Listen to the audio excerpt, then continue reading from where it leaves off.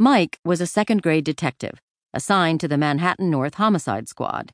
His usual turf stretched from north of 59th Street, uptown through the Harlems and the Heights, to the narrow waterway that separated the island from the Bronx.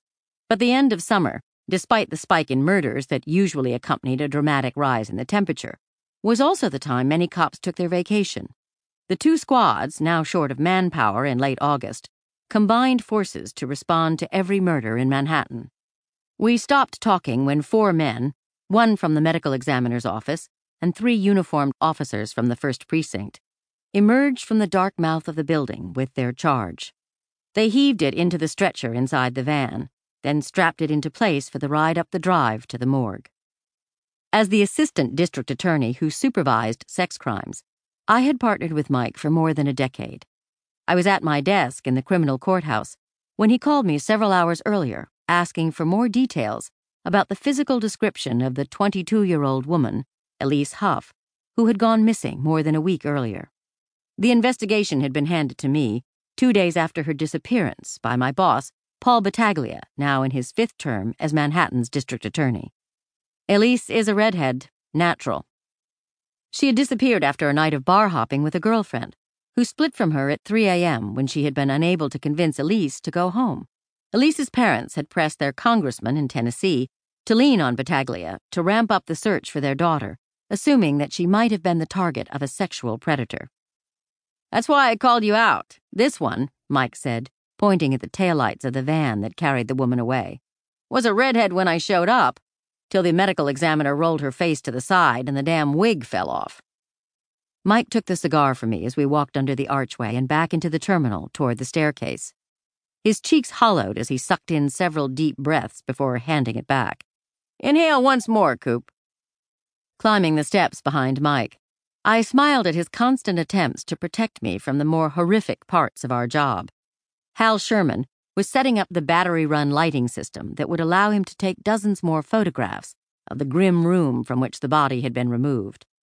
Within the confines of this space, no more than 30 feet long and 20 wide, the crime scene unit investigators would look for any speck of evidence that might lead to an identification of the victim, her killer, and whatever connection linked them to each other.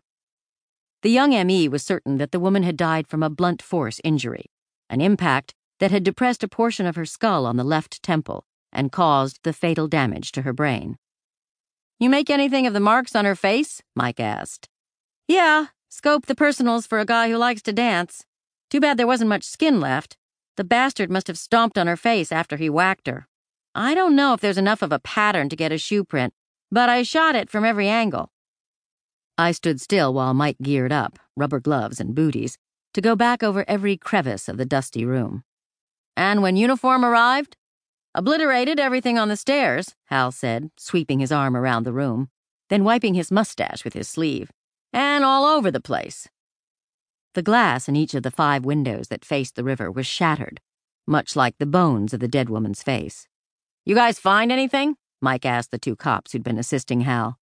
"Double-checking. Nothing so far except this, I don't know, looks like a knotted strip of leather, like the end of a keychain or something." One of them held up a 2-inch piece of rawhide. "This guy was good," the other said. "Must have had lots of time. Maybe even got away clean." "What agency was this?" I asked. "Ports and terminals." 3 chairs with broken backs lined the far wall. Mike lifted each one and replaced it. "You think she was killed here?" I asked. "Nah, she's a dump job. No signs of any struggle, but then that's pretty tough to do when you're bound," Mike said, agreeing with Hal. "Maybe still alive when he brought her up and left her to die. That's why there's blood." "Not a trace of her clothing anywhere?" I asked. "Zip. Looks like we're dealing with a pro, Coop. Felony frequent flyer miles. Come on, I'll put you in a cab. You've got court in the morning." I said goodnight to Hal and his crew and went downstairs, careful to avoid the powder on the banister where crime scene cops had dusted for prints. As we emerged from the mouth of the archway, under the faded print of the sign that said Battery Maritime Building, one of the crime scene cops was waiting for Mike. "There's something snagged in one of the long wooden splinters of the pilings, Detective. Take a look. I've photographed it there, so let me know if you want me to fish it out." I followed Mike to the north side of the old structure, He leaned over the wire fencing and his hair gleamed as the officer held a flashlight above his head. I could see an object floating on the surface of the water, its many thick strands splayed like the tentacles of a sea creature. "Bring it up, Jenks. You got something to hook it with?" The eager kid ran to the department station wagon and brought out a long metal pole. After several attempts to snag the mysterious object, Willie Jenks triumphantly lifted it out of the river, swung the pole over the fence, and dumped it at Mike's feet. I kneeled beside him and tried to figure out what I was staring at. Mike removed another rubber glove from his pants pocket and slipped it on before he began to separate the tangled strands. With his index finger, Mike found what looked like a handle, pulling on it to stretch it out toward my foot. Then he started to count the strips as he spread them apart on the ground. 1, 2, 3. I could see that they, too, were made of leather, knotted like the piece the cops had found upstairs.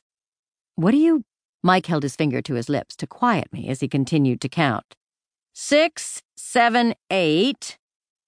The 9th length of rope was missing its knot. "What is it?" "Guess you never saw a cat o' nine tails before."